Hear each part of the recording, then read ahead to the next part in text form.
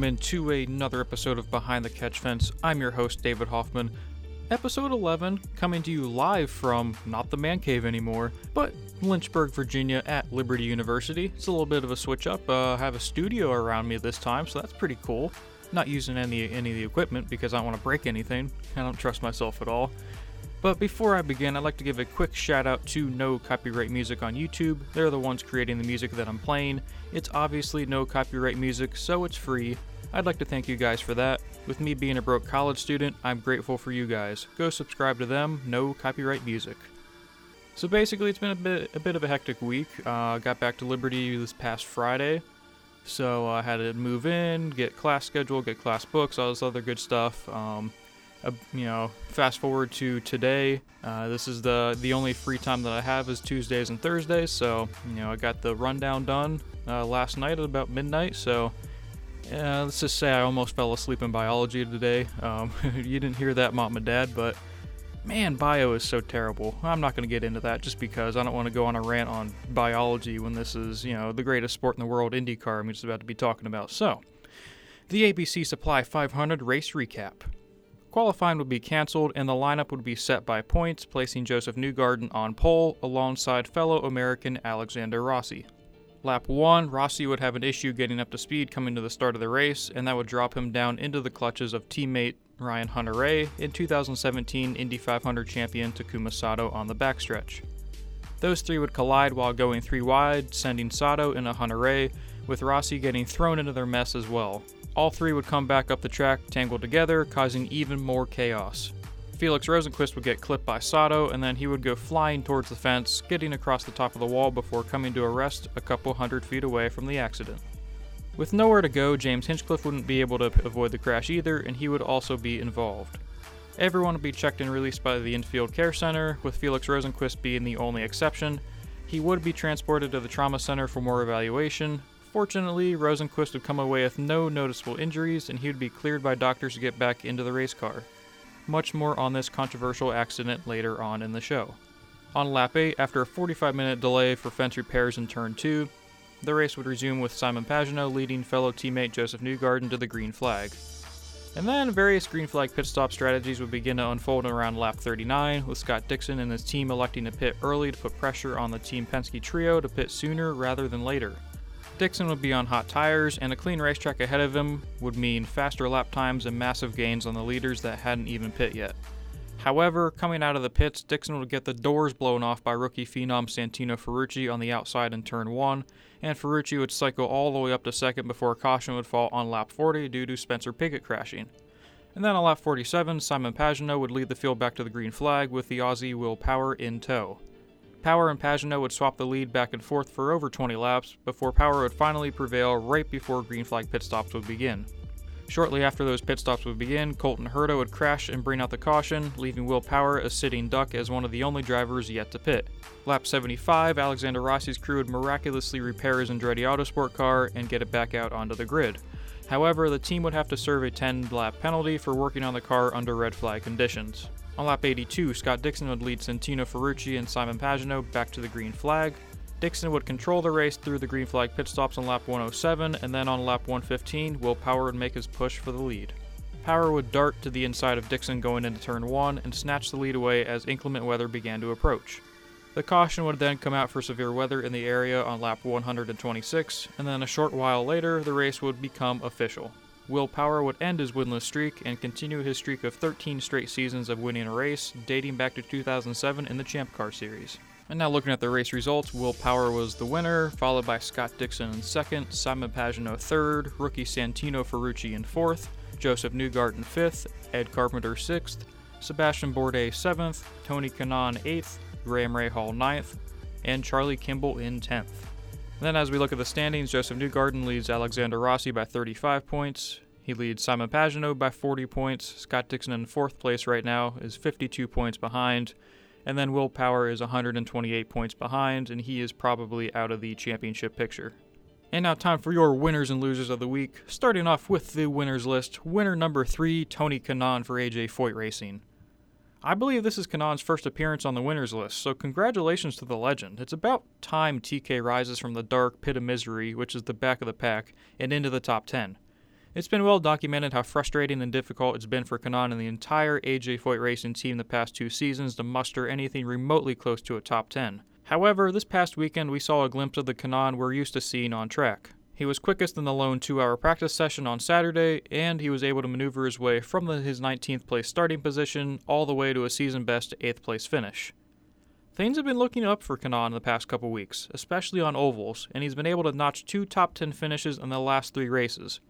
AJ Foyt Racing lacks severely on road and street courses, however, as of late, it seems like they've been able to find speed on ovals. I still firmly believe AJ Foyt Racing needs a complete overhaul, and that is probably going to be happening in the next couple weeks. However, Sunday most definitely can be considered a win for the team, and hopefully they're able to bring that momentum into Gateway, where they've proven to be strong as well. Moving on to winner number 2, the rookie phenom, Santino Ferrucci for Dale Coyne Racing. Ferrucci has been the surprise of the season by far, bursting onto the scene and competing for top 10s almost every week, as well as having a couple pretty incredible crash avoidances in the process. Starting from 13th, Ferrucci was in the middle of the lap 1 chaos. However, Ferrucci came out of that carnage unscathed, thanks to his great driving skills and of course his spotter. After the red flag was lifted, Ferrucci continued his climb towards the front as he was able to march his way up to 5th after the restart. Green flag pit stops would vault Ferrucci as high as 2nd, and he'd be sitting pretty right behind the 5-time champion Scott Dixon after a caution. Pit stop strategy would get the best of the Dale Coyne Racing team, and Ferrucci would wind up finishing 4th, tying his career best, which was at Texas in June. Pocono was the most complete race I've seen Ferrucci have in the IndyCar series to date, and it was overall just awesome to watch. Ferrucci had a fast car all weekend long, and then from the drop of the green flag, he kept pace with the leaders, and he was able to mix it up with the top drivers in the series for the majority of the race. In Mid-Ohio, I felt Felix Rosenqvist finally had his show me what you're made of race, and this past Sunday at Pocono, Santino Ferrucci had his. IndyCar needs more young talent competing for wins on a weekly basis to help draw in that younger demographic. Ferrucci, along with his fellow rookie class in Rosenqvist, Colton Herta, and Marcus Ericsson, are the fuel that will add to the fire of making IndyCar great again. Man, I feel like Donald Trump there for a second. Oh boy. Yeah, I'm not going to go down that can of worms or anything. It's not like I'm at a conservative school or anything, but just saying, I'm not with any party. I'm not getting involved with any political crap. So anyway, let's go to winner number 1 before I get myself in trouble. Winner number 1, drum roll please.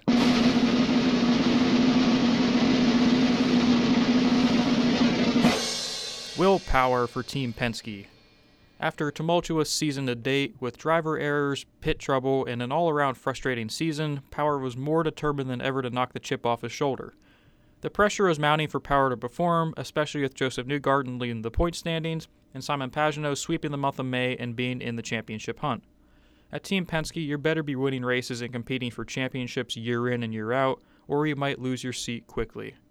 With that in the back of his mind, Power ran a clean, smart race in Pocono and found himself swapping the lead with Scott Dixon and teammate Simon Pagenaud for the majority of the race. Power would make the race's final pass for the lead over Scott Dixon, and then the rain would come, promptly ending the race a short while after. Even though Will Power isn't in the championship hunt, winning in Pocono was a message to the rest of the field that he's not only back to peak form, but he'll be a serious threat come next season. And here we go for our top 3 losers of the week. Sorry guys, you're not losers, but I gotta go with it. Anyway, loser number 3, James Hinchcliffe for Arrow Schmidt Peterson Motorsports. If anyone's had the more frustrating last 2 weeks, arguably it has to be the mayor of Hinchtown. In Mid-Ohio, on lap 1, he gets taken out by Takuma Sato and teammate Marcus Ericsson. Now this past week in Pocono, Hinchcliffe was yet again a bystander that would get caught up in someone else's mess on lap 1. Arrow Schmidt Peterson Motorsports would be able to repair the kart and get Hinch back out on the track, but he'd eventually have to call it a day in 20th after getting black flagged for failing to maintain minimum speed. Just a couple weeks ago, it seemed as if Hinchcliffe's fortunes had officially turned around, as he began to put together consistent top 10 finishes for 3 straight weeks, including a season-best 3rd in Iowa. Arrow, SPM, and James Hinchcliffe have really been on the wrong end of luck for the past 2 years, it seems, and no matter what they do, something always seems to go wrong. There's no denying Hinchcliffe is one of the most talented drivers in the paddock right now. With Arrow SPM's deal with McLaren on the horizon, I truly believe Hinchcliffe should look elsewhere to continue his career. I know I touched on it last week, but it's been a culmination of things, including a near-death injury in 2015, missing the Indy 500 in 2018, nearly missing the Indy 500 this year, and only being able to salvage a high of 10th in points throughout his 6-year stint with the team. Arrow Schmidt-Peterson Motorsports is a good team, and they've really been able to grow since Hinchcliffe's arrival back in 2014, but they won't be able to compete consistently with the bulls of IndyCar in Team Penske and Chip Ganassi Racing until they work those kinks out. I like the move to partner with McLaren, and I believe it could pay big dividends in the near future, but I'm not expecting much of an improvement out of the team next year. It's going to take time to switch over from Honda to Chevrolet and then figure out the dynamic with the two sides. Obviously, the driver lineup is nowhere near set in stone, and I believe Hinchcliffe is better off going somewhere else like Dale Coyne Racing or Rahal Letterman Lanigan Racing. He'd be able to stay loyal to Honda Canada, and he'd see better results and consistency racing for either of those two teams. Needless to say, these next couple months will be very interesting to watch and see what James Hinchcliffe, last year's most popular driver, decides to do. Loser number 2, Takuma Sato for Rahal Letterman Lanigan Racing. Phew, Sato's had an eventful past month and a half. Let's try and recap it all without starting to cry or anything. We have to go all the way back to Toronto in early July. Running 5th, he ends up having an electrical fire and he retires from the race in 22nd. In Iowa, while running in the top 5 once again, tire degradation would whip him back into the teens and he'd end up in a crash with Sage Karam. That would leave him with a finish of 20th in Iowa. Mid-Ohio comes rolling in, Sato dive bombs on lap 1, collects the Arrow SPM boys, and he finishes 19th. Now that brings us to Pocono. Sato decides to take it 3 wide on lap 1, and he ends up triggering a horrific accident and he winds up in 21st. I'll comment more on that Pocono controversy in a bit. What was once considered his best season in IndyCar, Sato's season has spiraled downward more than the Atlanta Falcons' 28-3 lead versus the Patriots in the Super Bowl a couple years ago. Boom, roasted. Before his drastic slide, Sato was solidly 5th in points, and now he finds himself all the way back in 8th. There's been a lot of heat going his way after Pocono, as expected, but if anyone can rebound at any moment and turn his fortunes around, it's Takuma Sato. He's fearless, and I have no doubt he'll be able to put the past couple weeks behind him and look towards getting back on the podium in Gateway. Loser number 1. I think this is the first time he's even been on the losers list. Loser number 1, Alexander Rossi for Andretti Autosport.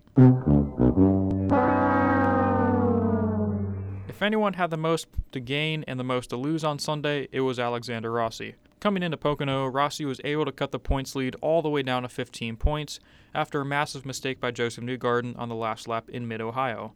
Starting from 2nd, Rossi had a superb opportunity to take advantage and narrow that points gap even more. However, the start of the race was an absolute nightmare for the 2016 Indy 500 champion, as he would 1. Have a terrible start, and then get caught up in that crash with Takuma Sato and teammate Ryan Hunter-Reay 1 corner later. Despite the team being able to repair the car and get him back out on track, he would only be able to muster an 18th place finish, 89 laps down. Sunday would be a devastating blow for Rossi and the entire Andretti Autosport team, leaving them with little to no room for error. Trying to beat Joseph Newgarden and Team Penske in the championship hunt with 3 races to go seems nearly impossible, especially with a 35-point deficit. However, you can never count out Alexander Rossi, especially when he's first pissed off and more motivated than ever. If Rossi is able to make a late charge and notch a win before the finale, he's in prime position to go head-to-head against Newgarden and Laguna Seca for a winner-take-all championship battle. And now what everybody is talking about in the IndyCar universe right now is that Pocono crash. The question I have is that I'll answer here in a second is, why do these type of accidents keep happening at Pocono? Now going in, I wanted to listen to a lot of current and former drivers' opinions, as well as any experts that I could find before making any judgment or opinions. I'm honestly torn straight down the middle of this debate, and I've read a lot of comments on Twitter, Instagram, the whole 9 yards, and there's so many different opinions that make sense. I think it comes down to a couple different factors. Number 1, the drivers don't have the same respect for Pocono as they do at Indianapolis. Drivers know the Indy 500 is a long, grueling race, and they have to be patient. The desire to win at Indianapolis is obviously way bigger than winning at places like Pocono or Texas combined. However, I think drivers get too caught up in the state of mind that they have to push the issue on starts and restarts. Yes, drivers in the IndyCar series have to be aggressive to gain position on track, but dumb moves like Takuma Sato made on Sunday crosses the line of aggressive and just plain stupid. Ed Carpenter said during the red flag that it's not the type of racing or the racetrack. It's not having respect for your fellow drivers. I personally love Sato's motto, no attack, no chance, but it's bonehead moves like that can easily create a horrifying, fatal crash in the blink of an eye. You have to be looking out for your fellow competitors. I've heard it time and time again in IndyCar how much drivers put an emphasis on protecting each other at places like Indianapolis, Texas, and Pocono, where they're inches apart going 210 plus miles per hour.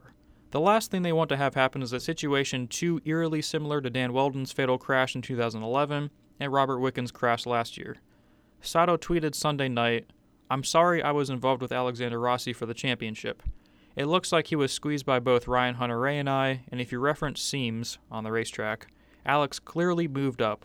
We all were racing very close and unfortunately we made contact.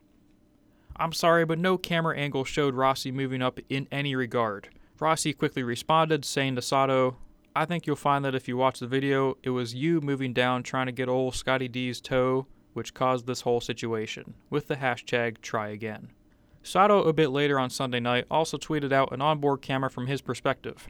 "I'll admit, it really didn't look like Sato moved down or crowded anyone, but it comes down to this. It's a 500-mile race, and you're making a move that jeopardizes the race and life of you, the two guys beside you, and everyone else behind you on lap 1. A handful of drivers have said how much they despise the racing at Pocono, including Robert Wickens. Wickens tweeted out after the crash, "How many times do we have to go through the same situation before we can all accept that an IndyCar should not race at Pocono? It's just a toxic relationship and maybe it's time to consider a divorce." Sage Karam also went to social media to voice his opinion on the issues as well. "I don't want people to think that I dislike Pocono. I think it's a great track, it's just not meant for IndyCars. We need to be smart and move on and go to tracks that fit these cars. I love oval racing and I want it in IndyCar. I just simply don't love IndyCar at Pocono." On the flip side, however, after the race, some drivers defended the track as well. Scott Dixon said in a press conference how bad he felt for Pocono Raceway and mentioned how much he's noticed an improvement in fan attendance for the past few seasons.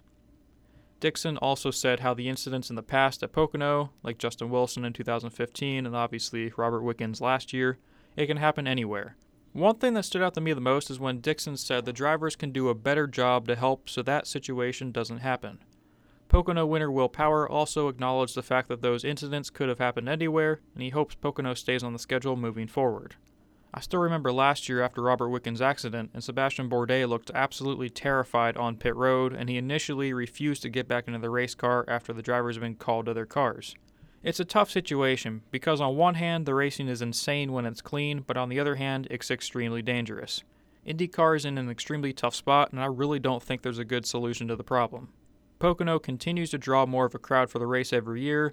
Attendance has been up 15% every year since the race came back in 2013. If IndyCar continues their partnership with Pocono for the next couple seasons, there's going to be a lot of backlash as well. One thing I found very interesting is what Mario Andretti had to say to the morning call. He said, "Pocono is not for sissies. They don't call it the tricky triangle for nothing. It's something to conquer, not to walk away from. It would be a grave mistake for IndyCar not to go back to Pocono. That's my clear position and I don't mind expressing it. I would be very, very sad if the race is not continued. I was delighted when it finally came back on the schedule in 2013. I have made my position very clear, and I have spoken with the powers that be at IndyCar as recently as Tuesday. I personally think it would be a bigger loss for IndyCar than for Pocono, quite honestly." Andretti also said, "There are two sides to every story.